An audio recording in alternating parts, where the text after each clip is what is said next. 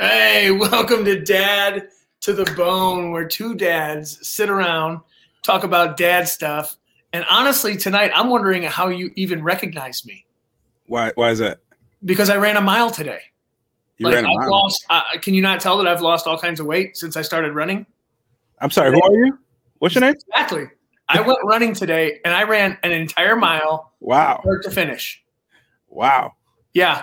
Don't ask me to stand up from this chair because it'll take me the duration of the podcast to do it. But I did it. Good job. Can you already tell? Like, listen, your beard looks so slim right now. That's what I'm saying. Like, I think I've really trimmed some. I think I've, Yeah, I mean, I feel like it's getting bigger. Can you tell? Hey, put those away, man. There's no guns here. This is a no gun area. Yeah, welcome to the gun show. How are you, man? I'm good, man. I'm good. It's I think that I'm definitely getting older, and so I feel you with the running and the stretching. Like, dude, my body, I tell you what. Dude, so I'm listening to this book. Oh my gosh, I shouldn't have brought it up because now I don't know the name of it. I'm listening to this book it's called Can't Hurt Me. Mm-hmm. By this guy named David Goggins. Have you heard of it? No, I have not. Okay, so he is incredibly hardcore. He's on the Joe Rogan podcast and stuff. He's an elite Navy SEALs kind of guy, whatever. And so he's got this inspirational book, and he's like, you got to be hard, you got to whatever. And he's putting all these vibes on. I'm like, that's it. I'm going to run a mile right now. You gotta be careful, and I've been paying for it all day. Dude, be careful listening to those dudes because they'll pump you up and they'll have you ready to run through a wall until you hit it. Dude, he runs ultra marathon race things where you run 150 miles straight. Nope. I'm like, nope. I mean, if he can run 150 miles, I can go run one, right? I mean, I did it.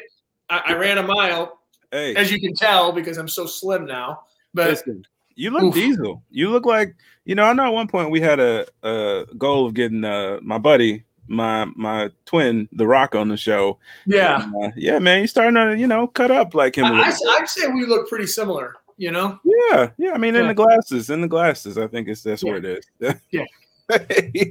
So, I had a question for you because I know that, we starting the show off by asking each other a question. And I got a good one for you because I know you get invited to a ton of events throughout when we're not in the COVID season, I should say. Yeah. I know because of your profession and you get invited to a ton of things as well as I do. Yeah. And I'm curious, and this is a question I'm pulling from wonderful table topics here. Dude, they are the best. Oh, yeah. We're not sponsored by them, but we would like to be. We would be. So, and I want to pull up my question for you. You ready for it? I'm ready. All right. We'll ask this to our guest, too, because I know he gets invited to a lot, too. So if you receive two invitations at the same time, how do you decide which one to accept? Because I know this happens to you often. Man, there's a couple factors there. Okay, go on. One factor would be, which one would I prefer to go to? Is one of them thrown by a friend and the other a stranger, or is one going to be if I get invited to go, I don't know, play basketball or to the dentist, I'm probably going to pick basketball. Another deciding factor I think is, is there financial incentive? Because that's something. Okay, that's definitely a factor. Okay. But ultimately, for me though, I think it goes down to, man, and you're getting asked at the same time. Same events, not monetarily involved, because you can get out with work. Oh, I got to work. Sorry. Yeah. But, I guess just pick the one you want to more than you don't want to. And that's how I know. You? And that's why I know you could have came to my event last time. No, just. Well, that and food. Is there free food involved?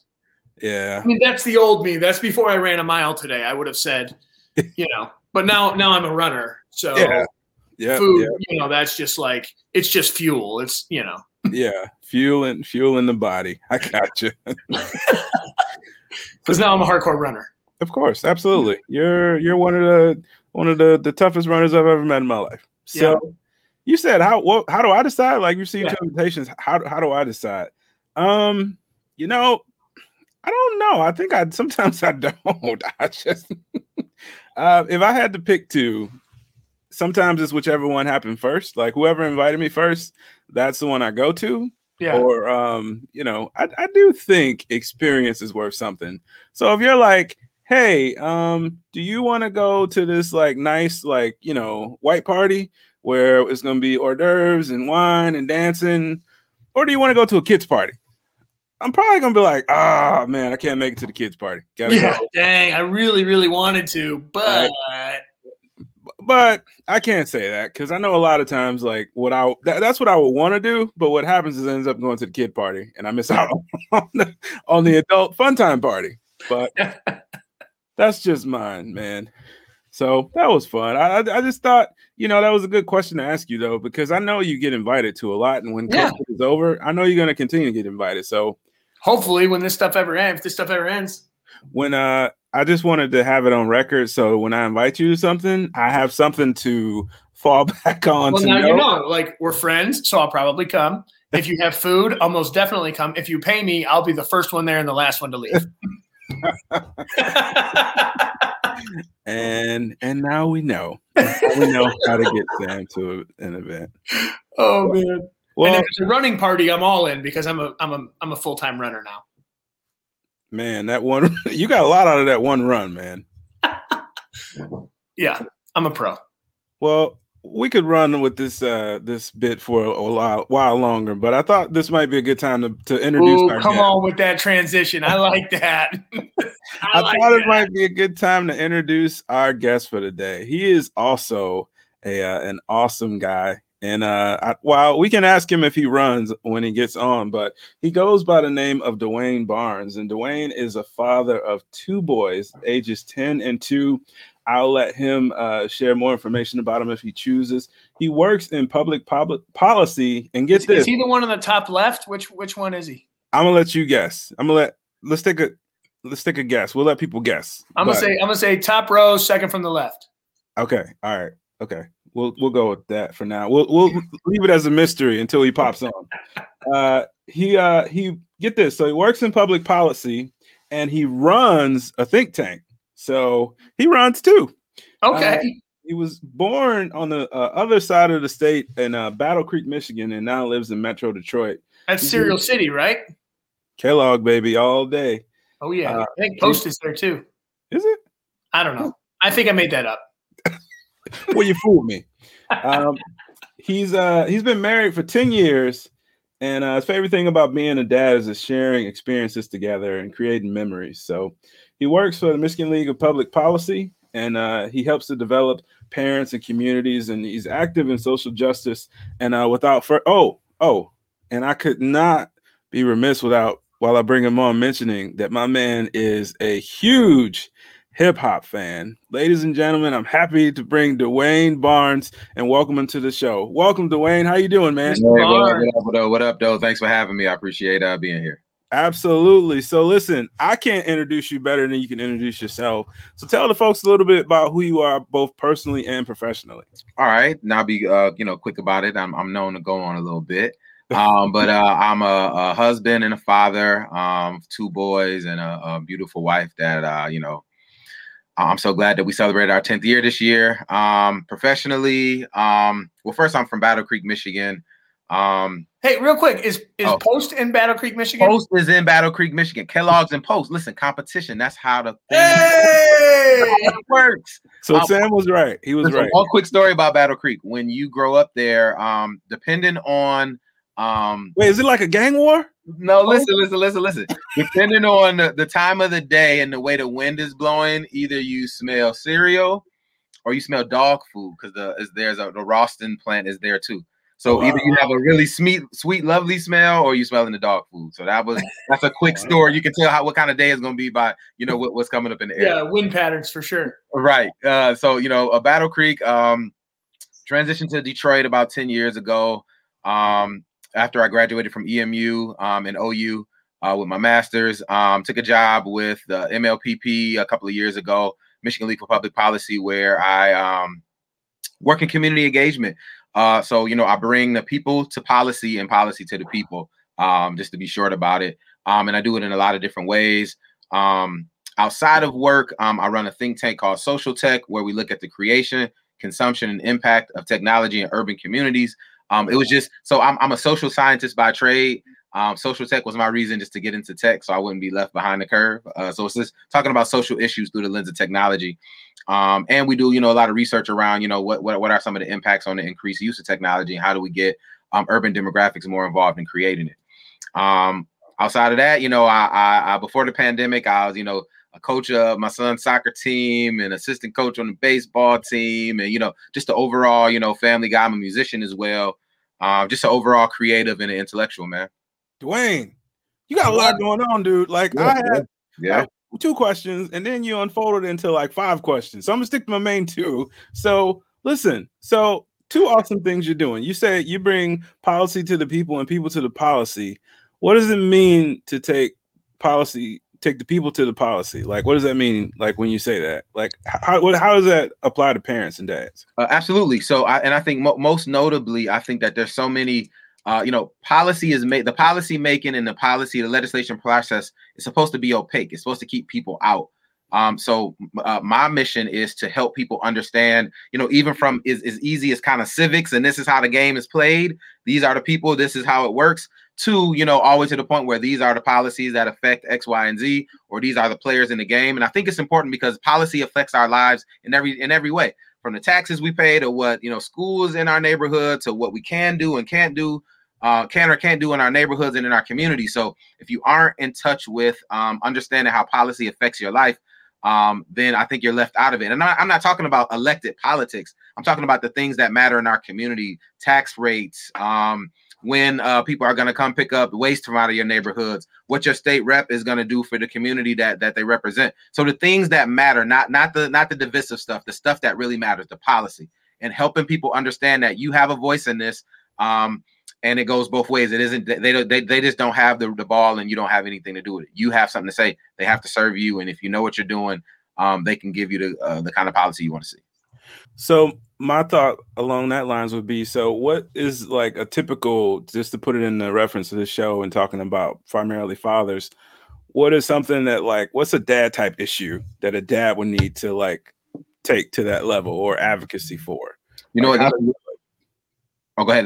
That's a really good question. So just recently I was working with a group called, what was it? The Metro Detroit Fatherhood Initiative Group, I think they're called. And they were asking that same question, how do we connect the needs of fathers through policy? And it was a very interesting question. So, when you look at policy, there are things that are kind of on the fringes, and it's things that are kind of in the middle. Like, so on the fringes, you're talking about policies that affect the areas of fathers' lives when, things happen. So when we're talking about when, a marriage dissolves, and you're talking about policies around making sure dads get a fair shake in that regard. There's other kind of policy where you're talking about more family, not social security, family economic security policy, where you're just saying, though the father may be going through a tough time, family should still be eligible to get XYZ benefit. So policies around that. There can also be policies around, even what we've just seen now with the Gretchen Whitmer, Governor Whitmer administration, allowing for people to go back to school and get credentials they need. Now, it's for everyone, but we know typically, fathers, if they were out of the workforce or they need to reskill, that's something that they would jump on and they would be on top of. So I went from things that were just general for everybody to more specific policy as well. So anything along that gambit and a million things more. Wow, that's awesome. So that's incredible. So how? Let me ask. This is. How did you get into this? How did you even know like this was a thing to do? Because before I met you, we met at a collaborative meeting in Wayne County, and before you spoke there, I didn't even know that like that was a thing. That there was someone who connected people to policy and policy to people. Because you're right, as just like a. I don't know. I don't know if I could call myself normal, but a normal citizen or whatever, right? Like right. I'm a dad, whatever, doing life, working a job, whatever. Like it does. It seems so distant and like separate Removed from my everyday life, even though it impacts and affects my everyday life. Like they say, oh, call your representative. I'm like, yeah, that's like, let me go visit the Wizard of Oz. Like it's the same thing. You know what I mean? Like, right. I don't know what to do. How did you even fall into what you're doing currently? Like, okay, how did you know about it? So in undergrad, I studied social science. So that kind of put me in that kind of realm. When I in a former life, I was a campaign manager. So I thought, I was going to be doing those kind of things. And I managed my first campaign in like 2012 in Ypsilanti Township. Ran my first campaign and know that I didn't want to run anymore. But I did want to be a part of the other kind of process, and I didn't. So you ran 2 campaigns, your first and your last, and that was it. And I was done. Yeah. But then I also found out I didn't necessarily want to work for a member that was elected because the hierarchical structure just didn't really work for me. So I said, what's another way to stay in the game? I wasn't really sure. I saw a job opening with an organization called the Center for Michigan. They were looking for a outreach coordinator to go out and talk to Michigan residents about public policy. I said, I can do those things. I got a baby on the way and I need to do this. And I applied, and that was my first taste into the think tank world. And from there, I was there for 5 years, being able to meet people in policy and grassroots and just connecting those relationships and things that are so, innate for me, I found were very difficult for people. So I could explain it, very easily to them. And then they go back into their own communities and start to build their own stuff. Never along the lines of this candidate will, or this candidate won't, or this color or that color. We're talking about issues that affect everybody's life. So when you take away, the talking heads and that side of it, you can say, oh man, I really think we shouldn't have to pay X, or maybe we should pay Y. And then you can start to understand things more, and then it matters. And I think, so from there, I left there and I took the job with the Michigan League for Public Policy because they had just a different kind of perch. They wanted me to work in Detroit specifically. And so it was just always innate to the things that I thought were important. And I think that, I just like to be the one that help people understand it and then help them understand it so they don't need me anymore. So look, I don't have to come back and you can go and do this yourself. And so that's kind of how I fell into that. That's awesome. So so you kind of couple that on top of the other things you're doing. But I just want to ask you, when you incorporate that community part and you being a dad, how has that advocacy translated into the way in which you parent your boys, your young Black boys? I mean, how do you talk to them about advocacy? Do you talk to them about how to be advocates at a young age? Because, I think in the Black community particularly, I think we become advocates without knowing it just because things are wrong. And we're like, nah, that's wrong. We got to fight them. But we don't know how to constructively do it. We know how to sit in or, protest, but how do you, what's that conversation like with you and your boys? Well, both of the examples you just gave though are productive. They're just, this is a different kind, right? Right. Well, and I just want to put that in context. I mean, yes, those are ways, but there's so many other things and strategy and planning and processing and, policy, you're saying, policy, because policy is not something that you're have readily everyone, at least you don't think you have available access to at all times. You know what I mean? Right, Quinn? That's kind of the idea. Yeah, you do what you know. We know we can protest. And I'm just thinking as a kid, my mom, she always said she taught me how to stand up for myself. But, I'm wondering if in Dwayne's house, if they're having a more sophisticated conversation, then you know what I mean, then we would have. What I mean? I'll say this, and this is an example that I think, and I think it speaks volumes to kind of how I approach it. So one day, it was after the inauguration, and my son was like, "I want to write I want to talk to something to Joe Biden." And I'm like, "Guess what? You can write him a letter. You can write him a letter to the White House in the format that we've done before, and he'll write you back because for two reasons. One, you're a little kid. They love kids, and they're more likely to respond to kids. But two, they want people to understand that it's a two-way process. So we're in the process of writing that letter now. So, it can get a lot more sophisticated, and it does. But I think the most important thing is to understand that you can communicate with them, and they will in turn communicate back to you.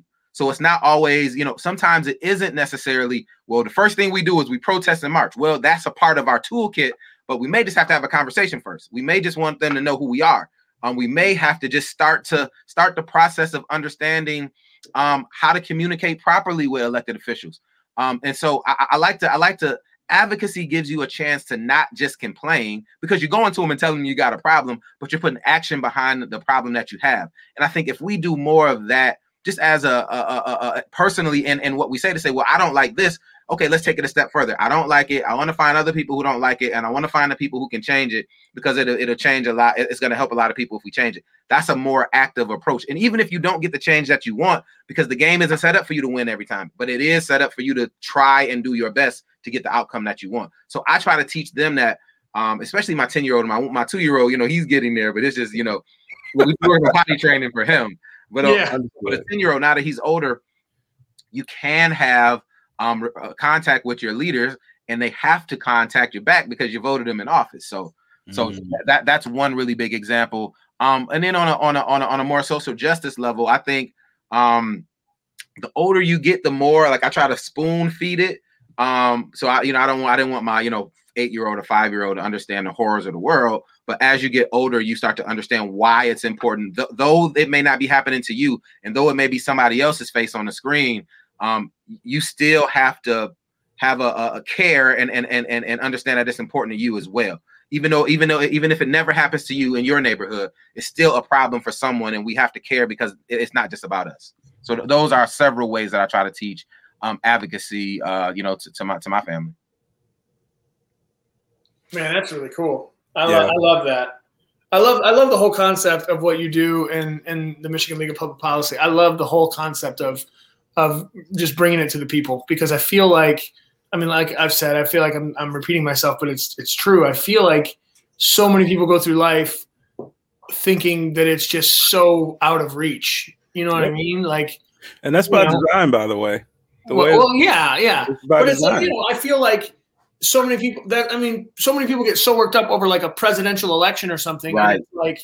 It's like, okay, that's an election of the many elections that you can be involved in, and those many elections that you can be involved in, those are the ones that are going to directly affect your daily life, where you live, where you eat, where you go to school, and so having people who are just advocates for the normal person to have access to those resources, I think is just massive. Yeah, and the empowering piece is important too, because you notice how he said, I give you the info and then I step back, because what he does, and Dwayne, you jump in too anytime when I say this, like the beauty and the thing that I really enjoy about the work that Dwayne and the folks at the MLPP are doing is it's not about them like telling you and like talking to you. It's about them empowering parents, empowering families, empowering dads.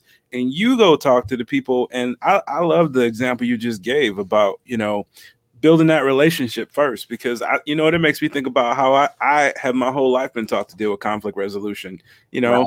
My mom, thinking back to when my mom would talk to me, she didn't tell me like to go hit the bully. She said, go talk to him first, and when I talk to my kids about how to deal with conflict, I say, hey, you go a little bit further making friends than you do enemies. Like, see if you can befriend the person first before you blow up at them. So, learning how to build those connections, and one of the biggest things that I found is that, sometimes we just don't see each other. So if you can get somebody to see you, and I can just say, hey, Sam, I'm here. Maybe that makes for a smoother conversation than me, like, And I think that's it. And I think that especially now, what makes it a lot more easy is, so for example, your state rep, where it used to be, you got to go to his coffee hours, you got to get some time off, you got to make a way to get there. Well, they're doing the meetings via Zoom. They're doing them on StreamYard. So it's a lot easier just to get in. So, it's not like always we're going to go with a brief and brief you on something. It may just be, hey, I'm a constituent of yours. I just want to know more about what you're doing. I want you to do X, Y. Like, there's so many ways to start this thing, and it doesn't always have to be, introduce this bill into the state house and let's get it passed. It just may be, hey, we want you to come speak at a virtual event that we're having here. Hey, we love what you guys are doing, or we support what you're doing, or we want you to talk to these kids. There's so many ways to do advocacy just to build the relationship. So then when you come with a demand or a question, They're like, oh yeah, those are my people. What you need? I'll give it more of an ear than when, I don't know you, I haven't seen you, and then you just call me, hey man, can you do something for me? Well, no. So just build it like you would do with anyone else. And it doesn't have to be every week. It can be once a month you're calling them or you send them an email. And then they'll know you after, 12 months. Oh yeah, we got about 12 emails from those people, so we know them. So and I think this past year has really made it, I think, like you said, with the Zoom stuff, it's made it more accessible. I mean, okay, who was the governor before Whitmer here in Michigan? Like the Schneider guy, right? Schneider, yeah. Yeah. You could put him in a lineup in front of me, and I could not tell you what that dude looks like. I know nothing about it, but Big tough nerd. I know who Big Gretch is. I know I could pull her out of the lineup, no problem, right?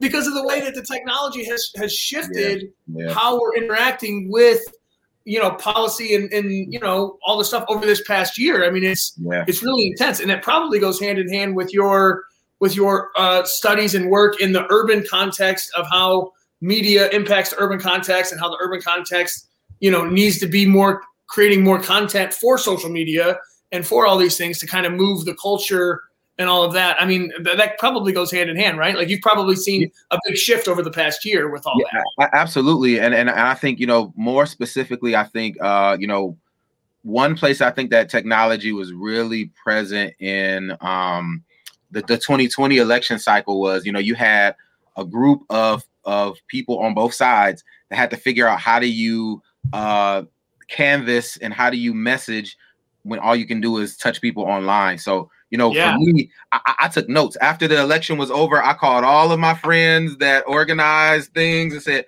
what the heck did you guys do? Because one, I'm teaching people how to do this stuff and I didn't do it. One for this.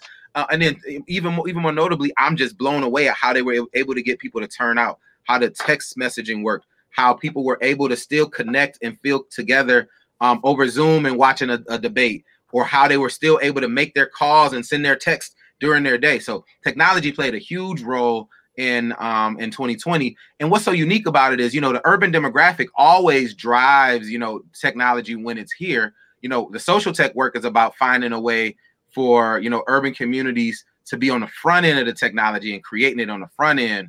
Because, we always drive it to profitability. We just want to be, on the front end and creating the technologies that change the world, not just always using them to leverage the world, Oh, yeah, absolutely. So, and that kind of like brings it kind of back to your point about the social tech and like you're studying it and stuff. And so to talk about the 2020 election from that lens only and how it relates to now, how is technology becoming, I've seen it, but can you explain how's it becoming a factor in this whole equation? Because it seems to be growing. Yeah, I mean, now, it is the equation. and that's what social tech is about. Like every business that you have is a tech business. Everything is a tech something because we leverage technology to use it. The internet connects everything we do. So everything is a tech company, one. But then two, I think, what we saw this year, even I think over, the past 4 years, even the ability to use Twitter to crash a market. The ability to use Twitter to incite, rebellion. The ability to use social media to, like, for example, we saw the president and the vice president who won the election, Joe Biden and Kamala Harris, do 3/4 of their campaign virtually, which we've never seen that before. Like, we've never seen that happen. So. And so that's why, another part of the social tech is the tech policy side. So that's why we've been seeing over the past, couple of years, it's been such a fight between government, no matter who's been in office, and big tech, because, technology is driving everything. If you're a student of history, go back to the railroads. If you're a student of history, go back to the highway systems. If you're a student of history, go back to coal and steel. You'll start to see how some of these monopolies were growing just because the people had the means and the industry grew and they just were sitting on top of it. So tech is having a tough time coming back down to earth because now the rules can catch up to the technology. And so technology is forcing everything we do, even from the way our kids are going to school, from the way we're meeting here today, the way you'll probably celebrate a birthday, or my kids are playing or my son plays esports now. He can't even be on the soccer team. He plays on the esports team. So it's everything that we do. And so we have to not only use it, we have to understand it through understanding, you know, digital literacy. But then once we can finally understand that, we have to be on the front end of creating. And I won't go too deep into the jobs and the skills and the automation side of it, but that, you know, there's a change coming to our economy. And if we aren't aware and if we aren't ready, you know, we'll be left behind. No, and our kids will too. And that's kind of the thing. Yes. I think about, you know, this is always a thought in the conversation in our home as to when our kids should get it. Our oldest, you know, she's older, getting older, and her friends more and more every day. A new one gets a cell phone. And in my mind, it's at some point she should have one. But one thing that is present in my mind is at some point, I know that both my wife and I and her are going to have to monitor her online, like, presence and personality, because bullying is different. Like it used to be back in the day, you know, a bully would come and punch you in the face and it would be like the rough kid. Now it's the nerdy kid who knows how to make the chat group and they all making fun of you and you don't know it. And it's more demoralizing. Like, you know, the physical pain is not good, but it feels like it's a little bit more bearable and temporary than like a whole chat group dedicated to like humiliating you. Yeah. So, yeah, or like one picture circulated, like it takes one picture, you know what I mean? And it can like cause so much damage, you know, or one quote or one because technology reaches so many so fast. It's incredible. I mean, the closest thing I had to that, I remember this is, and it's so dumb now that I think about it, but back then it was partially humiliating. And partially I didn't care. Like when I was a senior, they took a picture of me dancing with like a freshman girl. And like, I was so, you know, like now it's silly, but back then it was like, oh my God. Right. Like, why'd you guys post that picture? So, but it was like, it was hanging up on the wall somewhere. And it was like, oh my God. But think about that now, amplified over the internet. And then think about this too. Like, even if you got beat up by the neighborhood bully, you could always close the door, go in and sit with your family and play Scrabble and watch TV and go back out on Monday, back to school when you have to. You take your phone everywhere. I'm just trying to and it's here. I just want to talk to my friends and it's with me. I looked at a picture and it's on me. So you know, that's one thing I think that parents have to think about.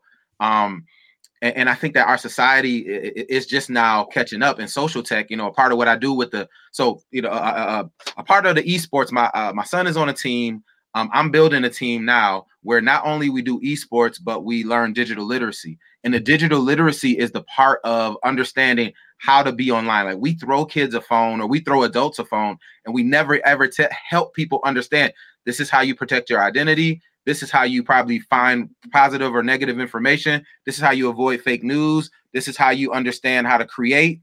This is understand how to leverage. So I think, you know, even in the cell phone conversation, because my son has one, but it's just on the Wi-Fi at home. He, you know, it's not connected to Verizon yet. And he won't until we go through a little digital literacy to say, okay, well, this is how. So, you know, kids are going to do what they do, but you at least have to give them the tools on maybe, you know, you don't want to click this link because it might mess up your phone because this is just not the right one. You know what? You may want to use when you make a name, you may want to make it totally different than your real name so nobody can understand where you're from or your name. You can still keep your anonymity online. When you talk to your friends, when you play online or people you play with online, you don't give location specific information. Yeah, I'm in Michigan. Or when they ask the question, this is how you curve it to something else. So there's a way to empower our children with technology. We just have to give them the rule. It's the same rules that our parents gave us when they said, this is how you cross the street. Don't be home when the street lights go off. Don't talk to that stranger over there. Now we did what we did, but we knew how to maneuver in that. Now, as parents, we have to help our kids do it online. And the good thing about it is a lot of us spend a lot of time online anyway. So we know how to, we know how to maneuver to a certain extent. So digital literacy is key in helping our children manage online so they can navigate, and just not consume, they can create as well. Dude, that's like not just consume, create, and manage. And I mean, and understand that there's no such thing as a delete button on the internet. Oh, no. You can run, but you can't hide on the internet. And it's readily available now. Yeah. Once it goes out, there's nope. So that's awesome. So I want to ask you some old school dad questions. Let's do it. Ready? So what's the most dad thing you've done lately? Let's see, the most dad thing I've done. Like, let me give you some examples. Okay. Like, I wore Crocs to Home Depot. I did it. So what? You guys don't judge me. That's probably the most dad thing I've done lately. Let's see. The most dad thing I've done was it took me maybe an hour to do maybe a 5-minute handyman job. That was it was just one of them days. It was just one of them days. And it was like, this only takes like 5 minutes, right? And I'm like, an hour later, it's done. that's probably the most, because I'm just learning to be the handyman. I was the intellect. And I think we're gonna pay somebody, but now we don't want nobody to come in the house. So I watch YouTube and start fixing everything. I put this desk together. I fix stuff around the house now. I've been stepping up my G a little bit. Yeah, man. Awesome. Paying that handyman, that'll definitely turn you into it. That's what turned me into a handyman. Facts. Paying somebody and they're like, "Oh, it's $500." I was like, and then they come and just do something like, "Boo." What? No, I'm gonna fix that. YouTube, find the model. Well, I'm gonna warn you. Speaking of the tech, the thing I hate about YouTube though, and the distancing from reality, is YouTube makes little pretty packages. Life is not pretty. So that little 30-minute video you watched in 5 minutes of pulling in the toilet, it's not real. That's not real. That's 3 days and 2 kids. Yeah.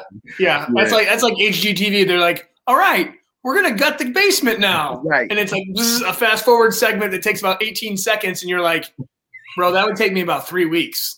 Like, what is this? They have the best skilled laborers. They got the firm to do it all. No, they're on the set.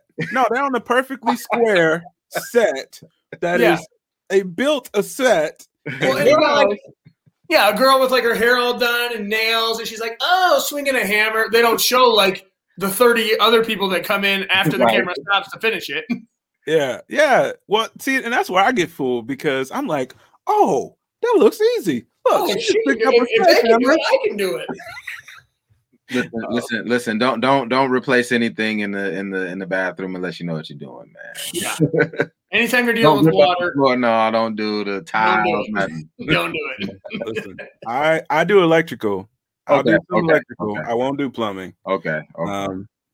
Because plumbing will get real bad real quick. Real quick. Yeah. That's a professional worth this hire right there. Yeah. Hire that. Listen. So we all have our limits, and that's mine. All right. Well, I got one more for you. Okay, well, actually, I got two. I got two for you. Okay, all right. 2 good ones. Next one is, what are you doing right now to be a better dad? Like, what are you working on? What's in your dad? Like, because I know you're intellect, like you said. So how are you sharpening your sword and focusing on your dad craft? So, and I'm so glad you asked me. So every Tuesday at 6:00, I'm a part of a fatherhood group. It's ran by the Northeast Integrated Health. My mother-in-law is a counselor by trade, and she was trying to get people a part of this fatherhood group. And so it's for dads who have a child 0 to 6. And I'll send you guys the information so anyone who wants to join, they can. Absolutely. We're having the darndest time getting people going, just because it's tough. It's tough. Everybody's busy, so it's tough to get them going.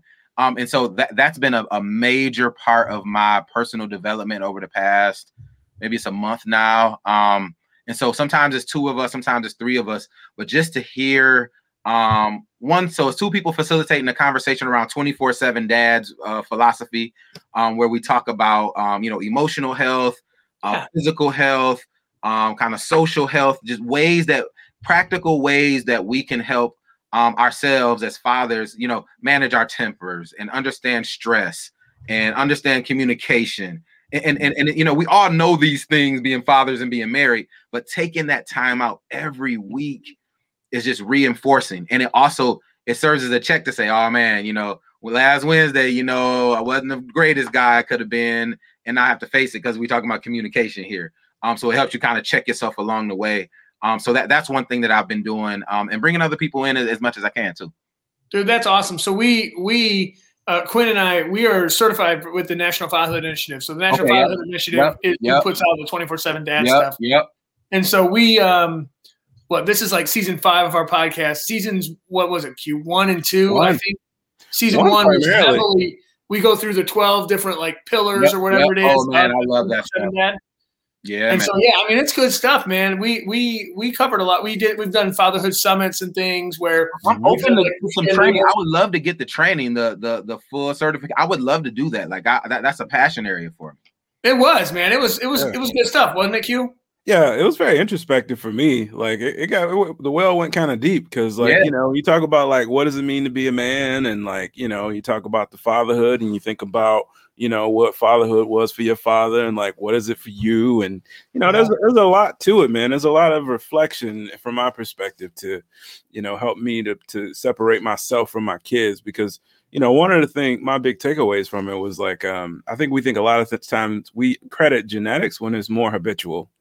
Like, you know, when you say like, oh, our whole family isn't too bright with that. No, you're not. You guys all just kept telling yourself. That's why the one kid is a genius, because everybody told him he was a genius. Like, you know, you think it's genetic, but it's not. You think it's where you come from. It's not. You got to know what you're telling yourself. So, and what you're telling your kids. But I loved it. Yeah. And listen, and that's why I love spaces like this as well, to where we could just have the conversation like we just had. I think, you know, as men today, we need that space to further develop, because, you know, we directly impact our kids and our families and our partners. And if we aren't furthering our personal development, we're just, you know, creating fires that our kids and the people around us are going to have to put out. So, you know, it's necessary for us to further develop, you know, our emotional intelligence. We have to do it around fathering and being in relationships as well. Awesome, man. All right. Well, here's the final of the old school question. So, you know, knowing what you know now as a dad, what would you tell a younger version of yourself in your fatherhood journey? That's a really good question. And I kind of had a version of this happen. So I have a 10-year-old and he'll be 2 here in the next couple weeks. And so, you know, the first time I had, or when I had my first son, it was all just kind of based on what you perceive a father should be. But that style may not fit your child. So my number one thing is you father from a set of principles, not from a technique of doing it. Because, you know, every child's emotional makeup is different. Everybody's intellectual makeup is different. And you have to kind of give your guidance in how they will accept it and what works for them. So having 2 kids so far apart, they get 2 different sides of me.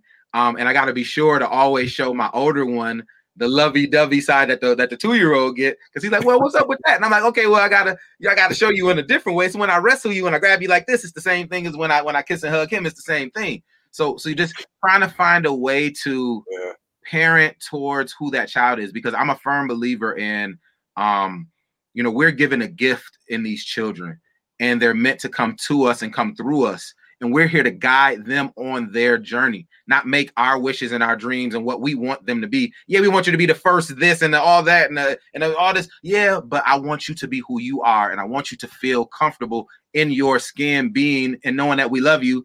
And no matter what, you got somebody here and we're with you. So, you know, learning to let them be. No, you might not be LeBron. No, you might not be for whoever these people are, but you're going to be you. And whatever your skills are, we're gonna make that happen. Whatever you love, we're gonna make that happen. Whatever you want to see, we're gonna do that. But it's gonna be with you in mind. So when I'm not here anymore and you have to make decisions by yourself, you can do it because you've been empowered to do so.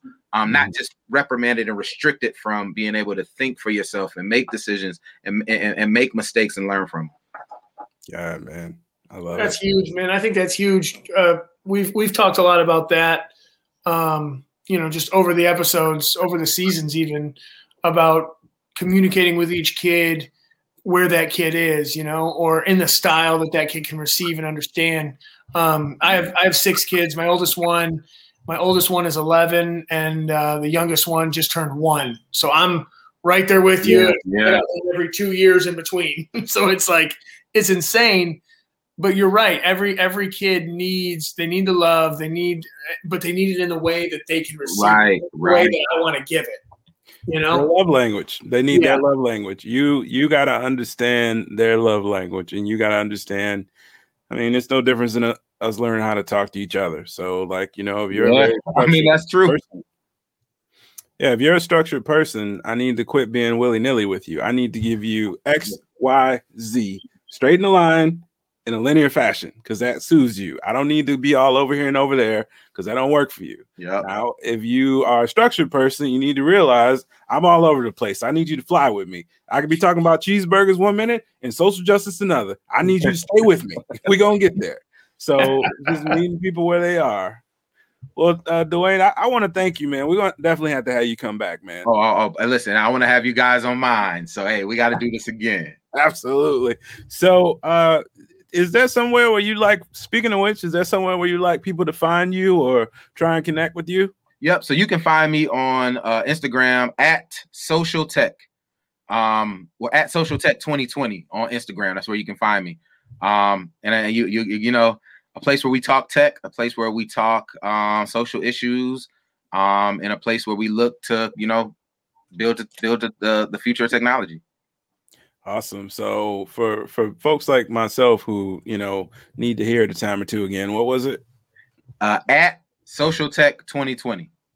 At Social Tech 2020. Perfect. I wrote it down because I'm gonna link up with you too, because that stuff's super interesting to me. Like I said, I got an 11-year-old who's got some buddies that are getting phones here and there, and I'm like, oh, I don't know. Let's talk about it. Let's figure it out. You know what I mean? So that's good stuff. I'm excited to see, and I love your whole what you said. We didn't get time to dive into it this time. Maybe we can get into it next time. But about the urban culture being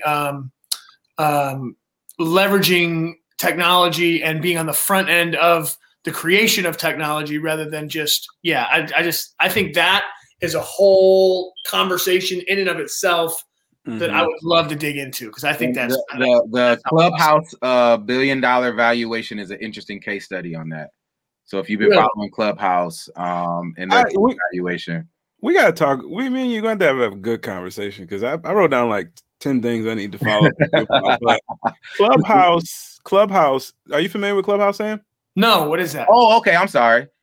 Clubhouse is an audio podcasting app on iOS, on iPhones, that just swept through our nation, kind of like how Zoom did over coronavirus, and the founders just crossed a $1 billion valuation as they get ready to, you know, take the company through the roof.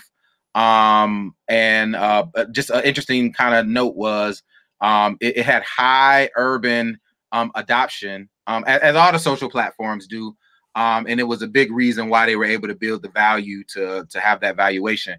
But what happened was, you know, the people who use the engine never get, you know, the opportunities that the founders get. So it was just another another case of, you know, so social tech's work is around how do we make the next Mark Zuckerberg? How can our kids not just be LeBron, but they can be, you know, Steve Jobs as well?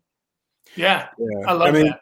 Sam, think of it this way with the Clubhouse thing, because I'm actually, you know, working on some other projects, and that's a part of that is but learning how to use it it's like, imagine people were like, this was just us on a conversation without the video, and people could just listen in on it. And it's kind of along that premise, but there's a little more to it. So that sounds cool. Taking over the world. Yeah. It's interesting. Well, Dwayne, man, hey, we appreciate you, man. We'll definitely have you back. We look forward to continuing the conversation, man. Thank you. Have a blessed evening, and we'll catch you next time. All right, great one. You guys have a great one. Thanks for having me again. Thank you, Mr. Barnes. Appreciate you, man. Thank you, sir. Wow. Yeah, dude. He's dropping knowledge, wasn't he? I know. That was dope. I really enjoyed having him on. I truly enjoyed having him on. Like that, like, so I was like into the conversation, and I was like, oh, I'm supposed to press buttons, aren't I? And I know this is like the fourth time I've said it, but maybe it's just my upbringing, but I think it probably resonates with a lot of people that I just feel like government is so far away. You know what I mean? Yeah. And like it's just so difficult for me, father of 6, going to work, doing family.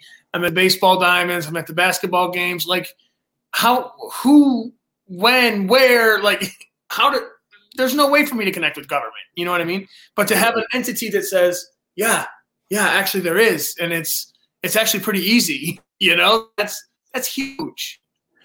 Yeah, man. I mean, And I don't know if it's my screen or yours, but you're freezing up, so it might be my screen. Let's see if you're back. Are you back? All right. I think so. All right. I didn't think I went anywhere. It might be my screen then. I mean, I'm. You're doing your robot thing on me? No, I guess your screen was glitching. I wasn't doing anything. All right. No, what I was going to say is, so politics and advocating for people has always been a passion of mine. And so I've always known the proximity of it. And I always knew how important it was.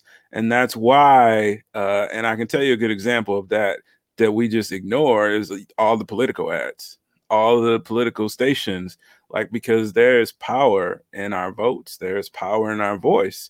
And, you know, they want it to seem far removed. They want it to seem like these caricatures. That's why they use terms like liberals and conservatives, because if I can caricaturize something, dehumanize them from being people, it seems like something so different. But it's not. It's people like you and me who are stepping up and saying things. And so I really the work that they're doing with the MLPP and just teaching, you know, the thing that I enjoy most about it is they're not trying to do it for you. They're trying to teach you how to do it yourself. Yeah. So, you know, for you as, you know, a father of 6, like you said, you know, maybe your causes, like maybe understanding how the adoption program works and saying, hold on, this is jank. We need to fix this. How do I advocate for it? And these folks, you know, the key thing he said that I caught was, you voted for them, so they have to listen to you. So if you show up at their door a couple of times, like the first time, they might ignore you. Let's be honest. But if you keep showing up, they're not going to ignore you. I promise you that. Yeah. So, and I've experienced. And you have a propensity. This is right up your alley. Anyway, you don't talk about this much, but tell everybody about. Weren't you like at Michigan State? You were like the second ever.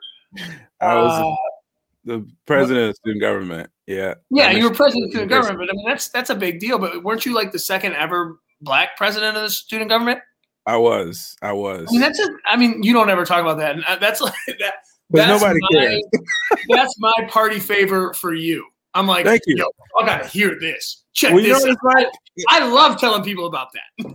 It's like watching what was the old show with Al Bundy? Married with Children. Married with Children. Yeah, well, he was like, I scored 4 touchdowns in a single game. So that's like my 4 touchdowns in a single game. I used to be president of a large student government in the country. So I mean that's a big deal. So this all this talk is right up your alley. Oh yeah, I was geeking out. Yeah. But you know what? Here's the deal. It's not about it being up my alley. It should be up all of our alleys because, you know, again, it's how our lives are, like the course of our lives run through these veins, like these people and these decisions. And, you know, I think we the people just need to know the scoop and know how to flex our muscles a little bit. So I agree. You know, and I guess it is. Why don't you hit our listeners with the resource then today? Because our resource is wrapped up all into this. Yeah, and absolutely. And I just got word from the producers upstairs that it is a little glitchy. So that's probably on my end. But let me just go ahead and pull up the resources. You know, we're a real show with real dads. And so it gets a little glitchy at times. I guess I guess that's me glitching. I see you glitching. And so the resource for today, speaking of MLPP, is their Michigan Needs Healthy Communities to Move Forward. Is there on their website, if you can find it under their Healthy Communities tab, if you hit the search button, they have 4 main pillars. And those 4 main pillars are awesome because they have resources that talk to you about 4 ways that residents can become advocates and 4 ways to empower their arguments. And those 4 things are curb threats to public health and build bridges for immigrants, drive healthcare forward, and give kids keys to a strong future. And those are the cool things about this is when you drill down into them, they will give you talking points and they'll kind of give you a playbook as to how to address them and how to talk to them. And that's the point that I think is really awesome about it. Go ahead. No, I was just going to say, so this is mlpp.org. You go to the homepage, you click on this, and this is the stuff that shows up. And so if you're listening to Dwayne talk and you're thinking, okay, yeah, all right, cool, sounds great. You bring policy to people and people to policy. What do I do? Well, this is what you do. You go to mlpp.org, and they did focus groups all over the state to find sort of, what are the things that are important to the people in Michigan, right? And so that's where these 4 sort of headings came from of like, obviously it's an issue. People want to research and take care of public health, and they want to advocate for public health and affect policy in regards to public health. And so that's what that first tab is for. And then they have a tab for each of the subsequent issues. And so if you have something that you are passionate about, that you think, man, I would like to make a change, I would like to have a voice in this, this website is a huge first step. It's like a giant front door to all the issues that you want to tackle and that you want to sort of advocate for. And they've got them kind of narrowed into bigger subheadings for you already, which is awesome. Yeah, and the thing I love about it is that, again, it's about empowering the people, and they can go as granular as you want to go. And so we'll put a link in the description in the bottom. But it's a good resource, and you can just go to mlpp.org, and you can also connect with Dwayne on there as well. As you can see, Sam doing the robot as he scrolls past the. Yeah, if you're watching on YouTube, the website is scrolling along the bottom. Go ahead and type that in if you're listening on the podcast. See if I can catch it. Yeah, if you're listening on the podcast, it's mlpp.org. mlpp.org. Make sure you guys get over there, visit it. If you're watching on YouTube, you can actually see the website right now. So those of you listening on the podcast, you need to find us on YouTube. You need to get with it. Absolutely. But I think that's a huge resource, man. I think that's a huge first step. I think it's sort of a practical application for people who are listening and are like, man, yeah, this is cool. I'd like to get more involved. mlpp.org is a great place to start if you live here in Michigan. It's an awesome opportunity for you to kind of have a voice. Mm-hmm. Right? And so, all right, let me hit you guys with the socials real quick before we get out of here. This is where you can connect with us, how we can connect with you. Find us on YouTube and Instagram. YouTube and Instagram are both Dad, the number 2, The Bone Podcast. Again, Dad, the number 2, The Bone Podcast. That's on Instagram and YouTube. If you're looking for us on Facebook, it's just the words Dad to the Bone Podcast. Yeah. Just regular English. Dad to the Bone Podcast on Facebook. But this we'd love to connect with you. If you're listening on a podcast, we would invite you to jump over to YouTube. You can. It's much more of an interactive experience where, talking here on StreamYard, we got our guests. You can see what they look like. We're screen sharing. We're throwing graphics. We're doing all these things. And so we would encourage you, man, hang out with us on YouTube. Absolutely. All right, guys. Until next time. Peace. Peace.